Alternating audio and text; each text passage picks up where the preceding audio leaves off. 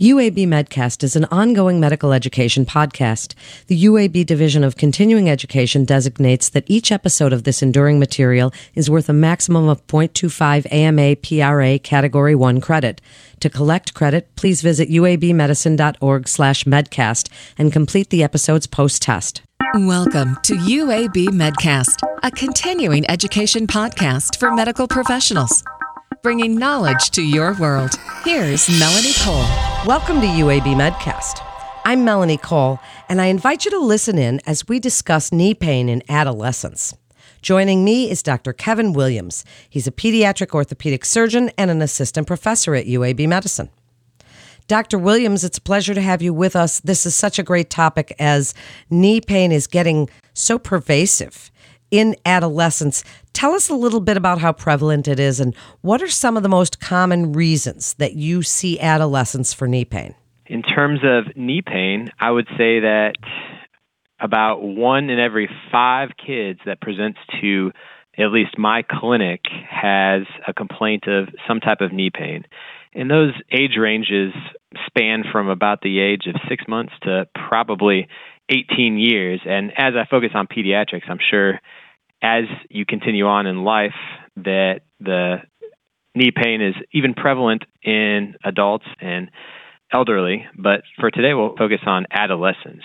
And so one of the most common causes of knee pain in adolescents is something that we talked about a little bit earlier, overuse injuries.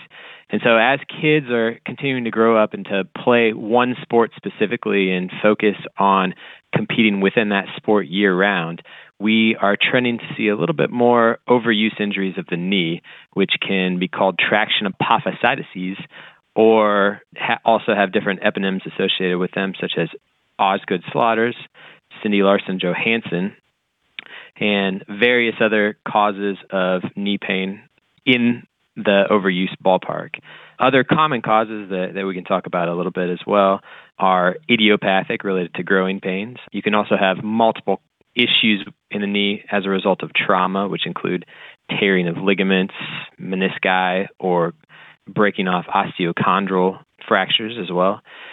We can also talk about infection, inflammation.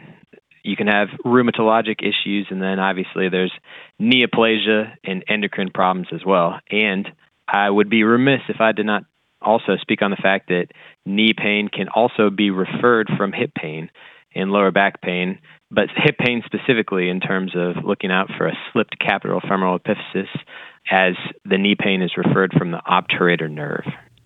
What a great point that you just made. And as these growing youth athletes, their bones are growing and maybe it's form. And as you say, sports specialization, cross-training. We're seeing a lot of sports specialization these days, Dr. Williams, and it certainly is becoming more of a problem. What sports in particular would you say predisposes children to some of that sports specialization, knee problems, or just knee problems in general? We hear a lot about ACL. Tell us a little bit about what sports you're seeing this most often in. As far as more ligamentous injuries, we see those pretty commonly in football, and then particularly for the ACL in soccer. Other sports such as basketball, which include a little bit more jumping and a little bit more quick movements and pivoting, we see the anterior overuse injuries such as Osgood-Schlatters and Cindy Larson-Johansson.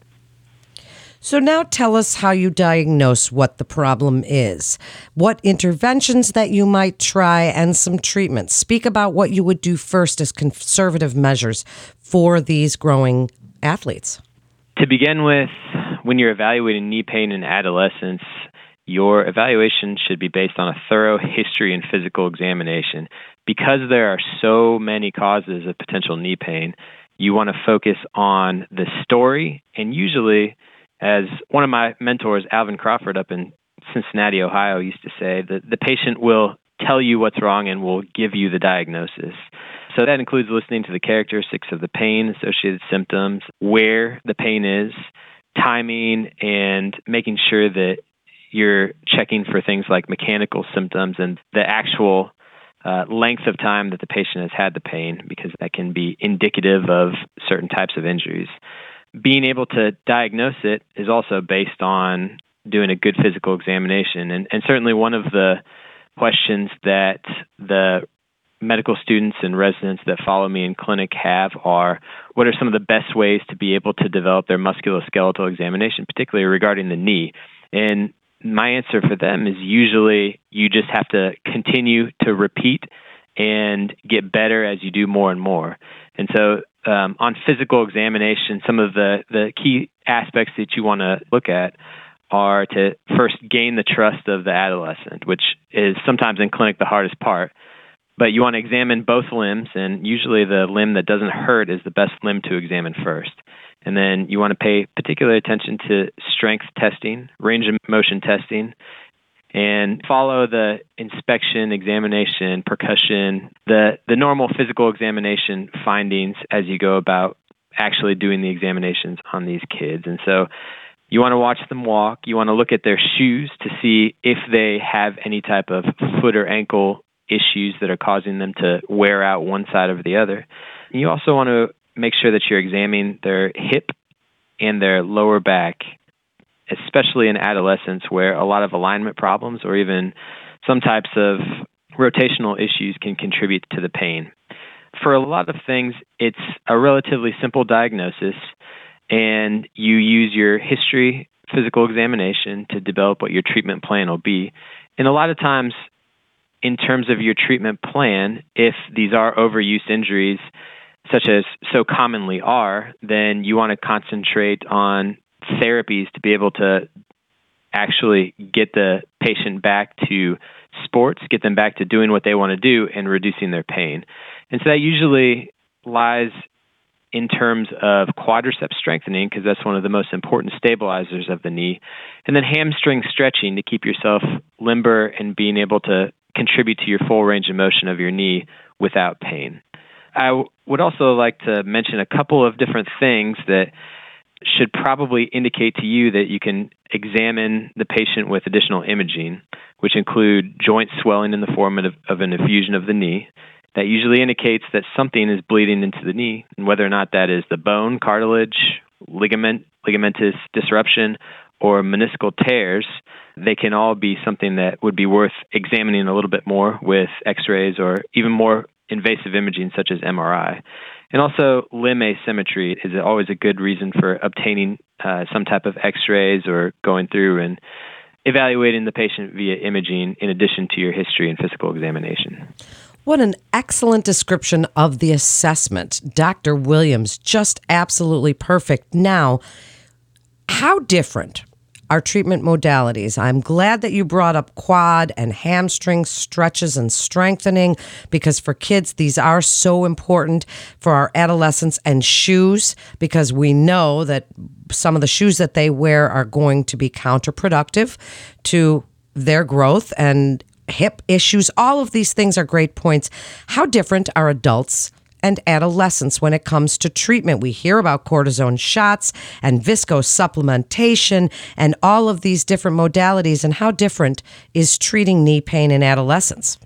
In my practice, I usually tend to stray away from performing any types of injections into the knee for pain. I think for the most part, those are reserved for times where you're trying to prevent some of the signs and symptoms and the inflammation associated with arthritis. And so in kids, you're not usually having to deal with the inflammatory cascade intra-articularly that leads to the arthritis scenario. However, you are trying to decrease swelling, usually decrease pain, and increase range of motion.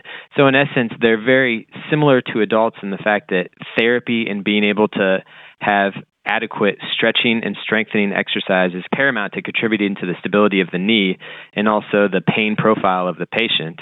But we treat the kids with a little bit less of the intra-articular injections and try to trend towards joint preservation when at all possible.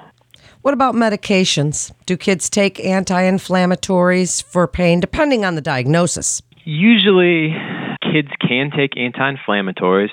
My recommendations for the most part are that in specific situations where a kid has an overuse injury and we're getting to a point where it's bothering them enough to come in and see a doctor, then an over-the-counter anti-inflammatory can be helpful on an as-needed basis. For more of the chronic overuse injuries and syndromes that can be associated with this, then scheduled anti-inflammatories for a short period can be relatively helpful.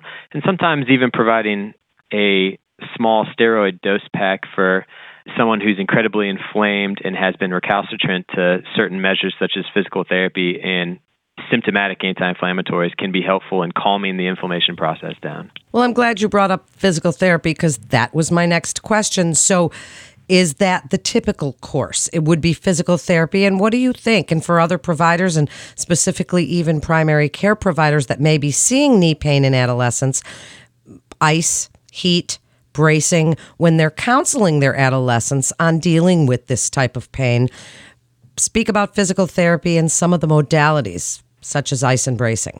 I would give a glowing recommendation to all therapists out there because they do an amazing job and we appreciate them so much.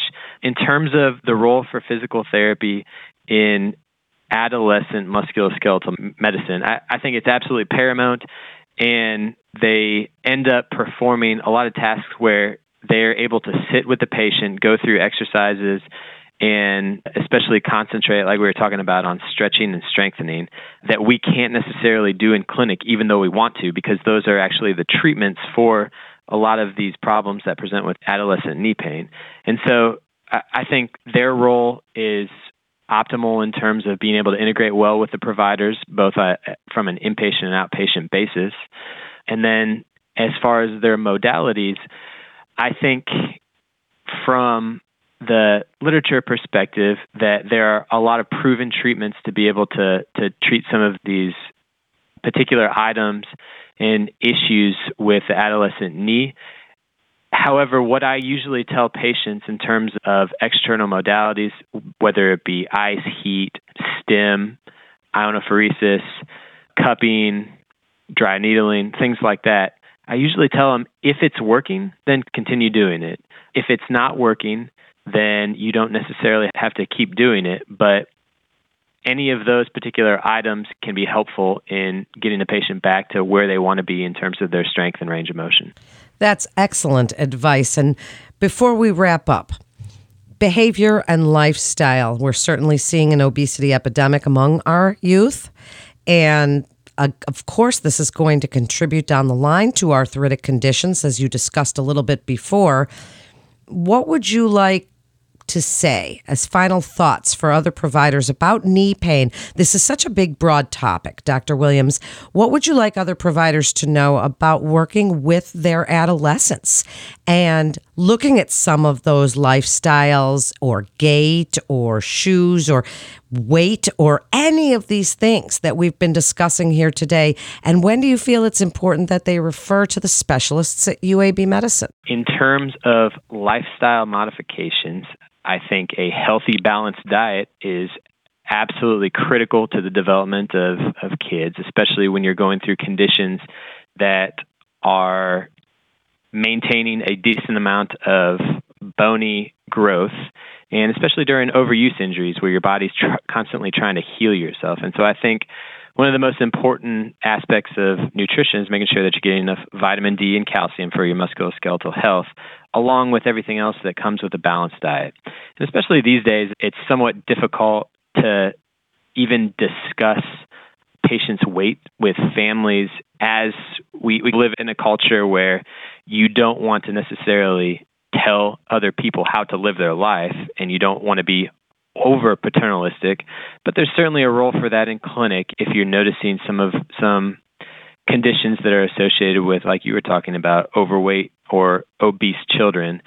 And I think there's definitely a role for the provider in discussing that with the family and making sure that they're aware without being overly pushy about your suggestions. And I think that's really difficult, and that's something that each provider has to be able to navigate in their clinics and be able to figure out how to have those discussions. And then in terms of being able to figure out which knee pain to refer, usually we talk about if the pain is lasting for quite some time, if it lasts longer than 2 weeks and is getting worse, not getting better, if it's affecting the performance of the child in whatever capacity they're trying to actually either compete or just going about their daily life, if it's causing limping significantly for an extended time period, if it's all the child thinks about, especially when they're playing a sport or when they're doing a certain activity that causes the pain, if there's a trauma associated with it, specifically contact or non-contact injuries, if they have mechanical symptoms or which include clicking, popping, catching, feeling like the knee's giving out, or an effusion, swelling about the knee focally or diffusely, or obviously any constitutional symptoms which would indicate any type of infection such as a fever, chills, night sweats, lack of diet. Things like that are things to think about when you're considering if you want to refer your child with knee pain to another provider here at UAB. Thank you so much, Dr. Williams. What an excellent episode. That was so informative for other providers. Thank you again for joining us. And a community physician can refer a patient to UAB Medicine by calling the MIST line at 1-800-UAB-MIST. That concludes this episode of UAB Medcast. To refer your patients or for more information on resources available at UAB Medicine, please visit our website at uabmedicine.org/physician. Please also remember to subscribe, rate, and review this podcast and all the other UAB Medicine podcasts. I'm Melanie Cole.